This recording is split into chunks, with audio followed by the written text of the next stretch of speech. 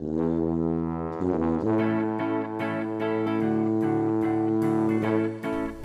to GradCast, the official podcast of the Society of Graduate Students at the University of Western Ontario. Coming to you from the other London, let's start the show.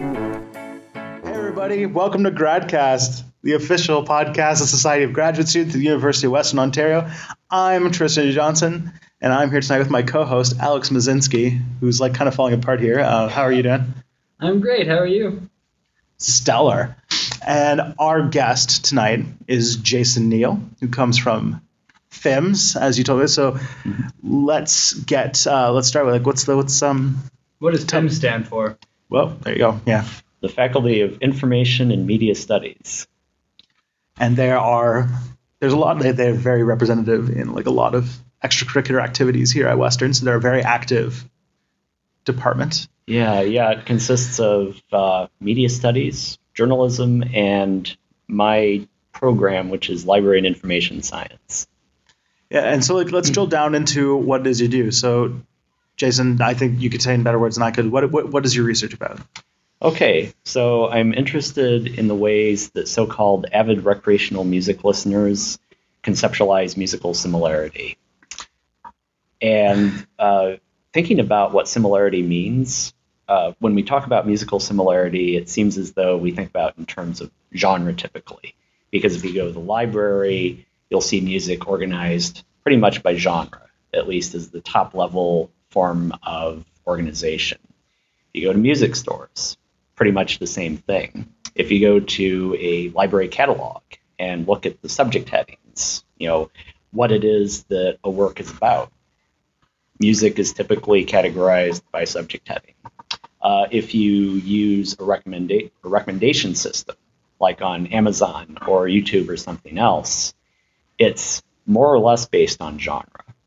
But what's interesting about recommender systems is that they do not directly operate on the basis of genre. Rather, they operate on the basis of what are known as collaborative filtering algorithms. And what they do is they look at either similar users and make recommendations on the basis of what users who are similar to you might purchase or listen to or view. As well, item-to-item collaborative filtering algorithms look at items that are similar. And so, like if you buy, say, a recording of classical music, you're very likely going to get other classical music recommendations. So I guess the first question would be then, what's the problem with that?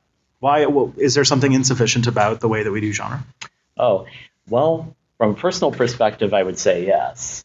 But there are also other people who say more or less similar. So speaking about my own personal background.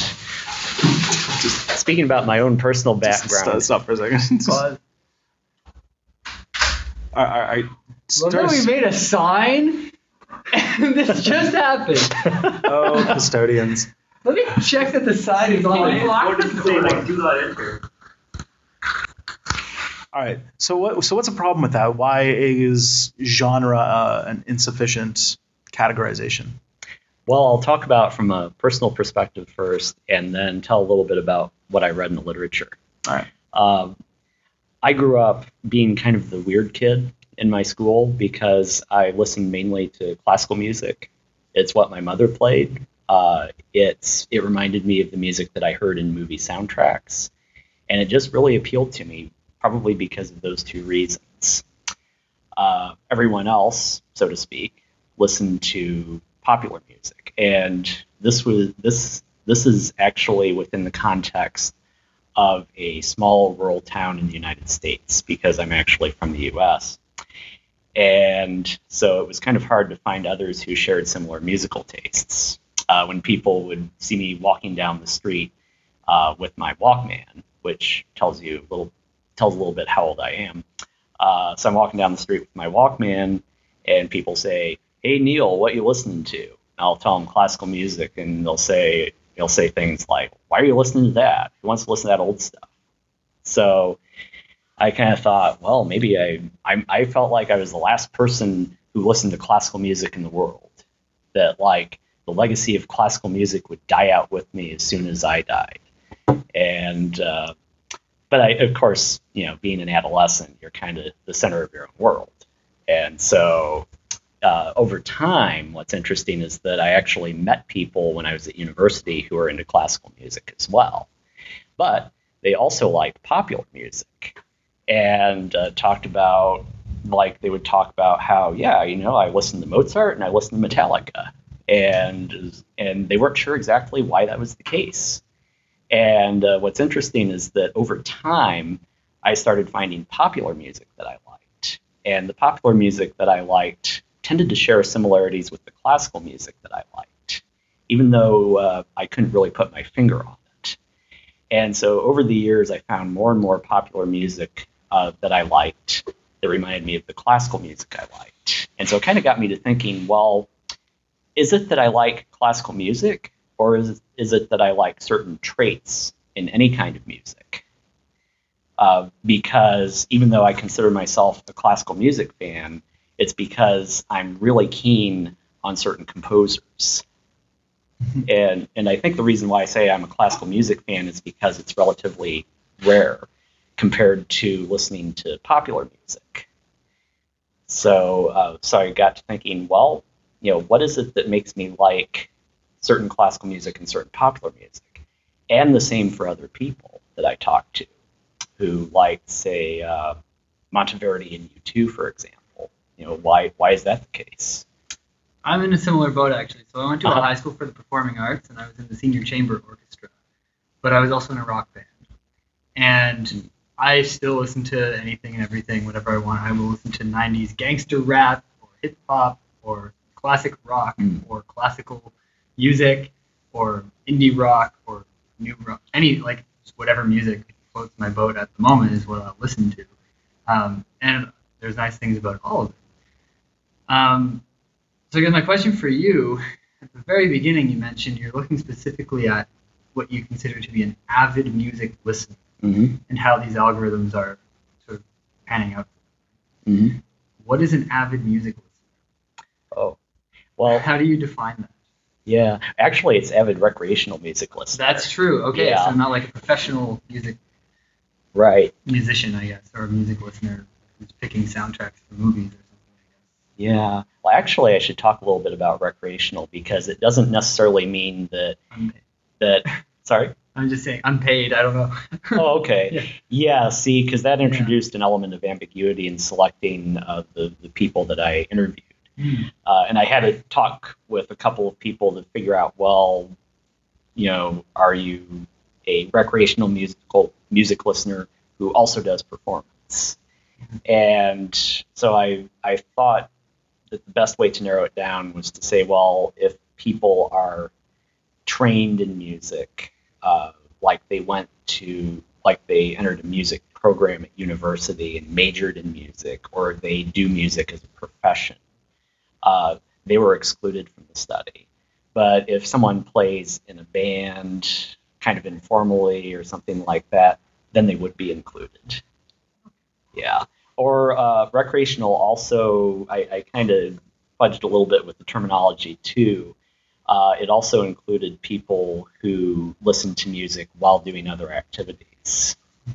And in fact, there were a few people who it sounded like that was the case, but they still wanted to participate in the study in any case. So that kind of influences the definition of what an avid recreational music listener is. Avid, of course, means that people listen to music a lot, they love music, but then the question is, well, what does that actually mean? And so I'm trying to piece together from the individual respondents what exactly avid is. Is it on the basis of how much time someone listens to music, or the role that music plays in their lives, which is more qualitative? And what specifically, how are you going about doing this? You're interviewing them. It's a very personal thing for you. You're very passionate about it.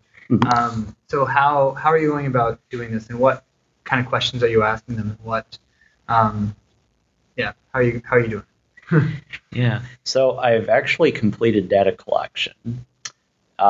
That started in December of last year and finished in September. Okay. And I interviewed 20 people from the London area.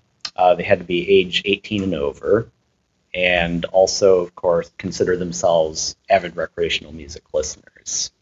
We met at a variety of venues, places on campus, cafes, a few people I visited their homes.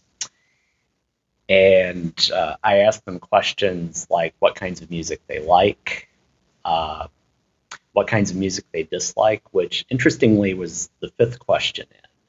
But what's funny is that some people, in answering the first question, started to answer the fifth question, telling what kinds of music they disliked. Yeah, I see there in something that I was thinking about when I was like a teenager, where it seems like music, especially when it comes to genre, is also a large part of people's self-identity. Mm-hmm. Like country isn't just country; it's like its identity to some people. Mm-hmm. Rap, for example, is a representation of a certain like political movement. It's a racial identity. There's a lot of stuff going on beneath, and and largely attached to music. It's a large like social thing. So, do you read a bit about that or? Yeah, I've read quite a bit about it, and I've also had people talk about their identity in relation to music.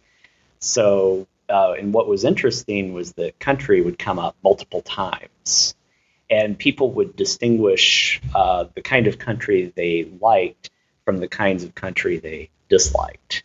Like they'd say, well, I like older country, but I don't like the newer stuff because the newer stuff is, like highly jingoistic, reactionary, that sort of thing. And they reported that as kind of a distinction from the older country, which sounded more authentic to their ears. Okay. So what you study, like library information science, is basically like the study in art or the sciences of categorization, organization, things like that. Right. So then when it comes to organizing music, what's out there for alternatives to genre? Any number of things.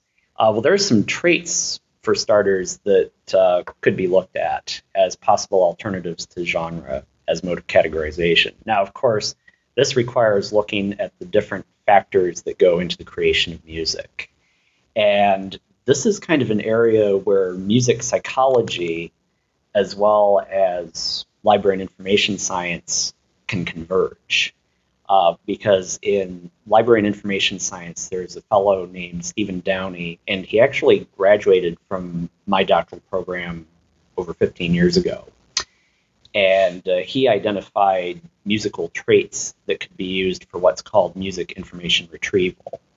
And so he identified such things as pitch or note, as it's more commonly known, harmonics, tempo, other sorts of things. What's interesting as well is that in the music psychology literature, they also talk about those kinds of traits.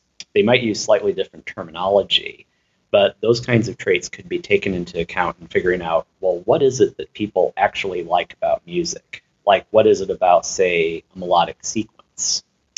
Might a particular melodic sequence somehow manifest itself in a classical piece and then in a popular piece, whether or not it's intentional? Either way, that's very interesting. So those are a few factors. And then in terms of practical tools, you can also look at the audio content to see if there are similarities in the kinds of ways that they're represented within certain systems. And then, of course, you can also use tags. So in other words, the crowdsourced way of categorizing music, and that could be done in any number of ways. What's interesting is that genre tends to be a commonly used label, but it isn't used as much as other kinds of tags. And in particular, some of the major ones relate to particular occasions, as well as particular moods or emotions. Yeah, so just for those out there, tagging is like where on a file, this can only really be done in a digital format, where like you attach words to the file's metadata, and these can be added by anybody, and they can be kind of voted up, voted down, and made more or less relevant. Am I correct on that one? Right, and it depends on the system. Mm-hmm. Like there are varying degrees of freedom in terms of what users can do with tags. Sometimes systems will enable users to just slap a tag on there, and that's it. Sometimes systems will allow users to vote on tags, whether or not they are considered relevant overall to whatever piece of music. So in your research, you're differentiating sort of the classical, not classical, I guess classic, I shouldn't say classical because that is a genre, the classic genre system from the current algorithms that are used, right? That's my understanding so far. But how does asking, so what types of music do you like, as like your question one, Mm-hmm. how are you getting at that? Because saying like, oh, I like country music is still classifying it the same way that you would in a modern library or in a HMV when you're going to buy a CD.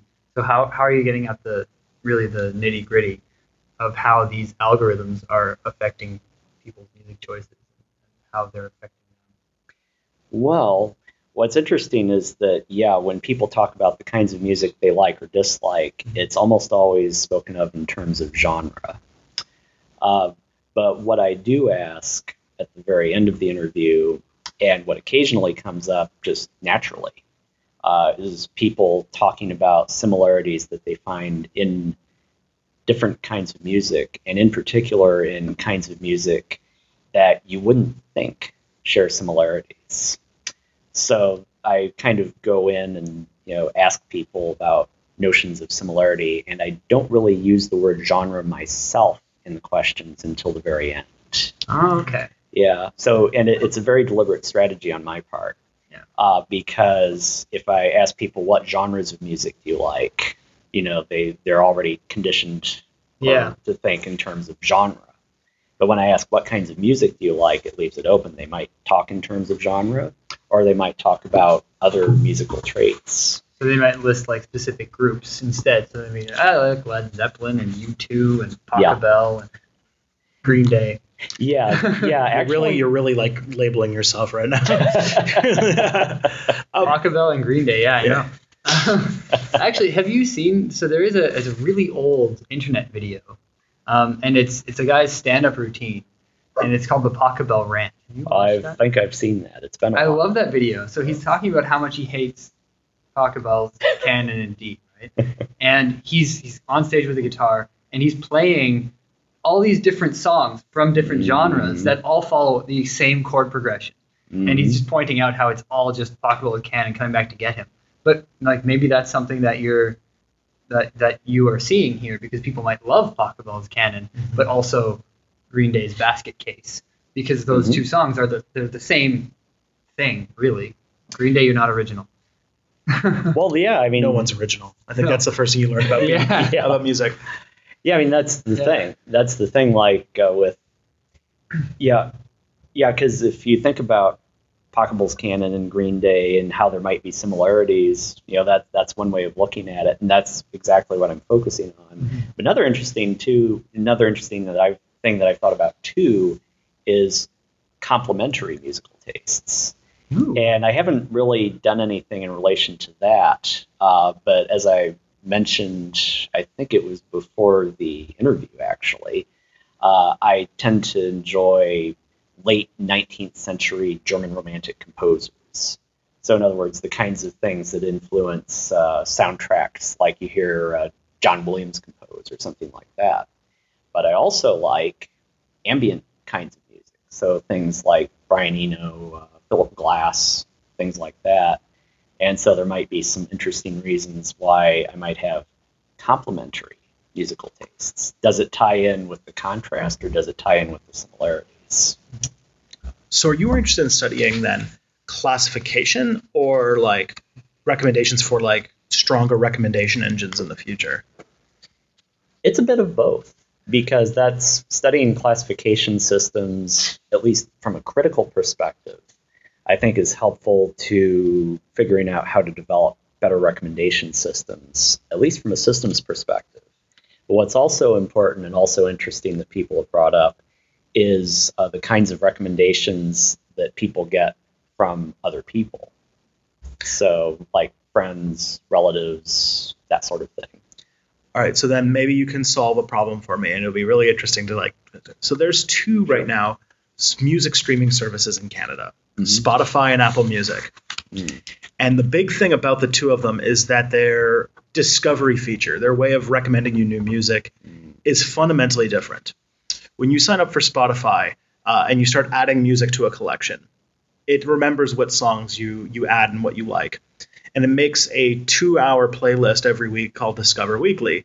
And it's 2 hours of music. And it's actually like goes off and finds some interesting things that you like. And it's all based on a machine learning algorithm. You like things and then it can kind of figure things out that way.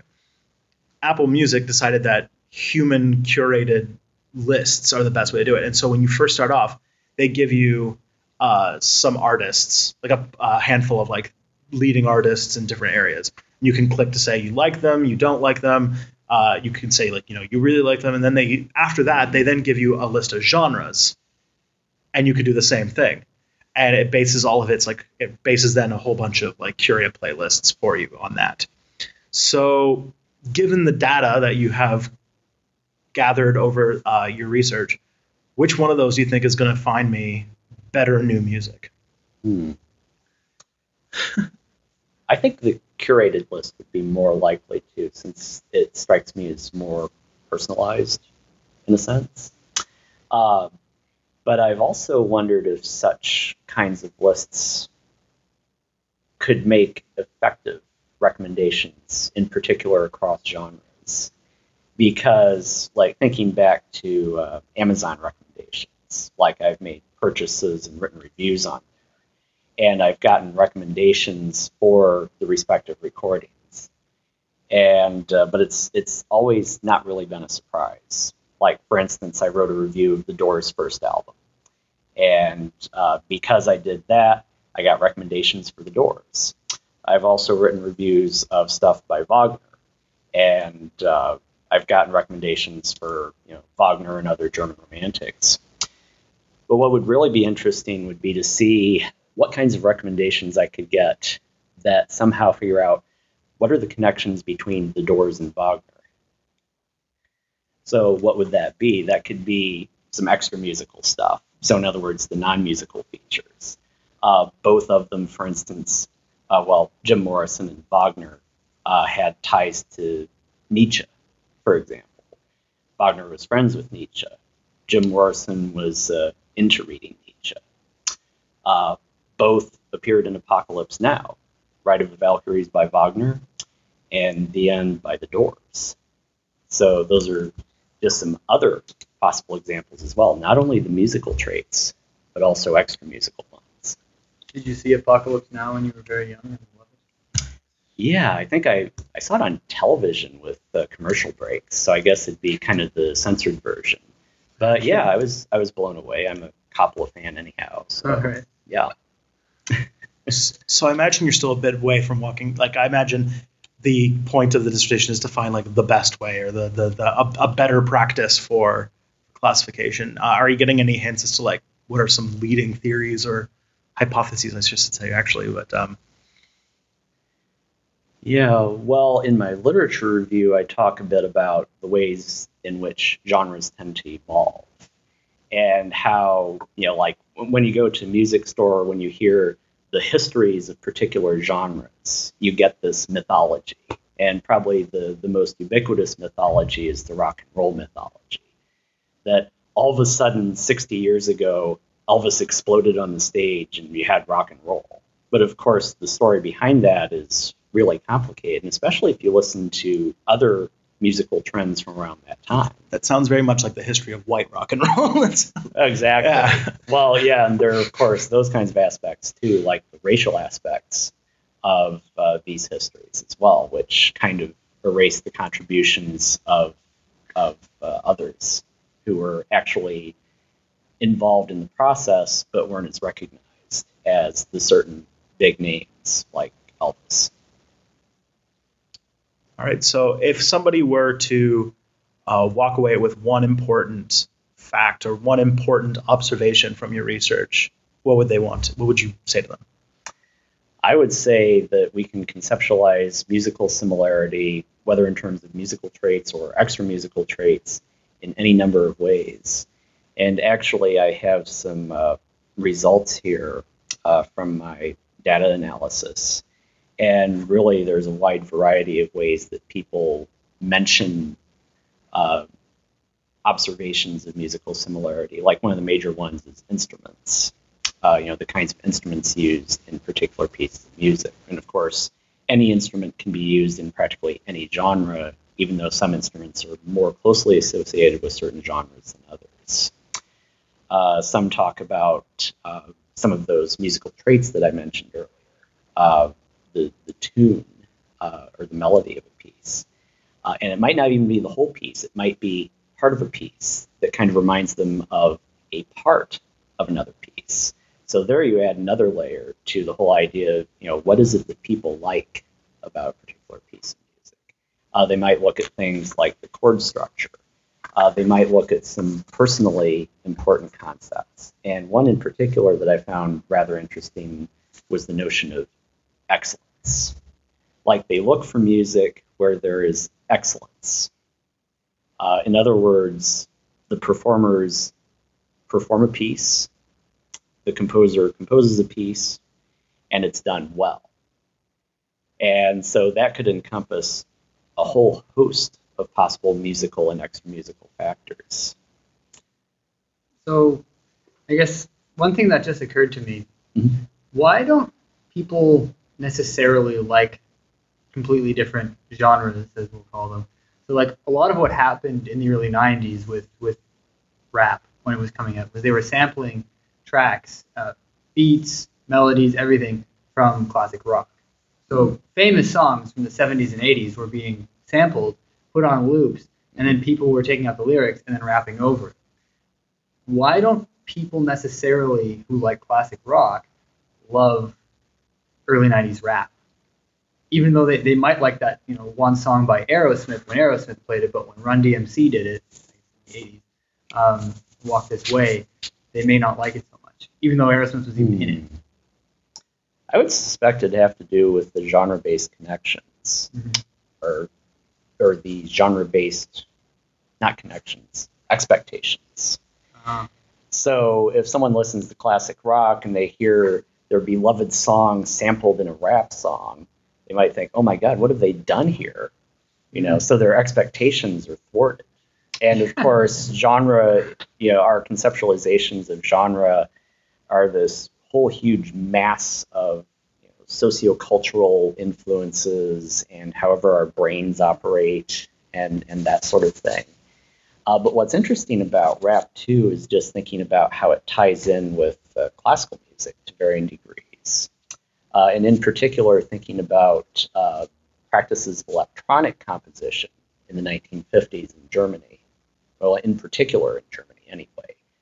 Composers like Karlheinz Stockhausen, who influenced German popular music, which is kind of a weird way of putting it. So groups like Tangerine Dream, for instance, that had kind of an ambient sound that was influenced by electronic composers, who, of course, also influenced people like Brian Eno, David Bowie, you could say even U2. And then some of these German groups influenced rap. And in particular, I'm trying to remember, it was a song by Kraftwerk that was actually sampled in a song, a rap song from the early 80s. I believe it was Africana Bambaataa. And so it's kind of interesting to think about all these really intricate strands of genre-based connections that are easily erased, you could say, or easily obscured, because we want to have these convenient modes of genre-based categorization. And we don't want to think too much, I suppose, about the ways in which genres and particular pieces of music emerge. just like break that cage. Yeah. All right. Well, Jason, thank you so much for coming out.